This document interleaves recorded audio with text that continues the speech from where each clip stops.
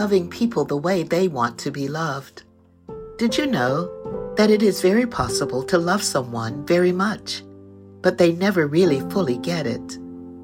All too often we love people on our terms, the way we want or choose to love them, not the ways they want or need to be loved. They have a problem, we might say. I try all the time, but nothing seems to work. Sure, there are ungrateful people for whom we will never be enough or do enough. Believe me, I have met some of them. Still, for others, the words "I love you" are only the beginning. They could probably even do without them if the actions are right.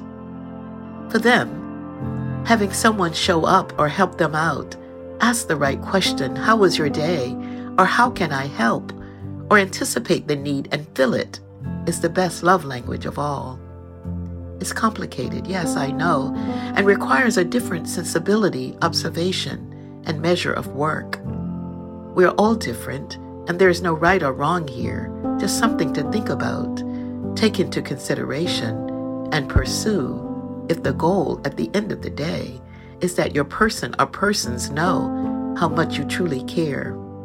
It might even be worth having a conversation if you are uncertain and truly committed to the outcome. Lord, remind us all that love is a verb. Amen.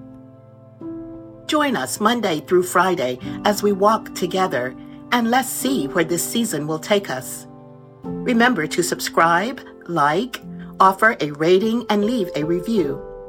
If you connected with today's episode, please consider sharing it with a friend to bring them a moment of reflection. For more information about Park Avenue United Methodist Church, to listen to past episodes, and join us in worship online on Sunday mornings, visit our website linked in the show notes.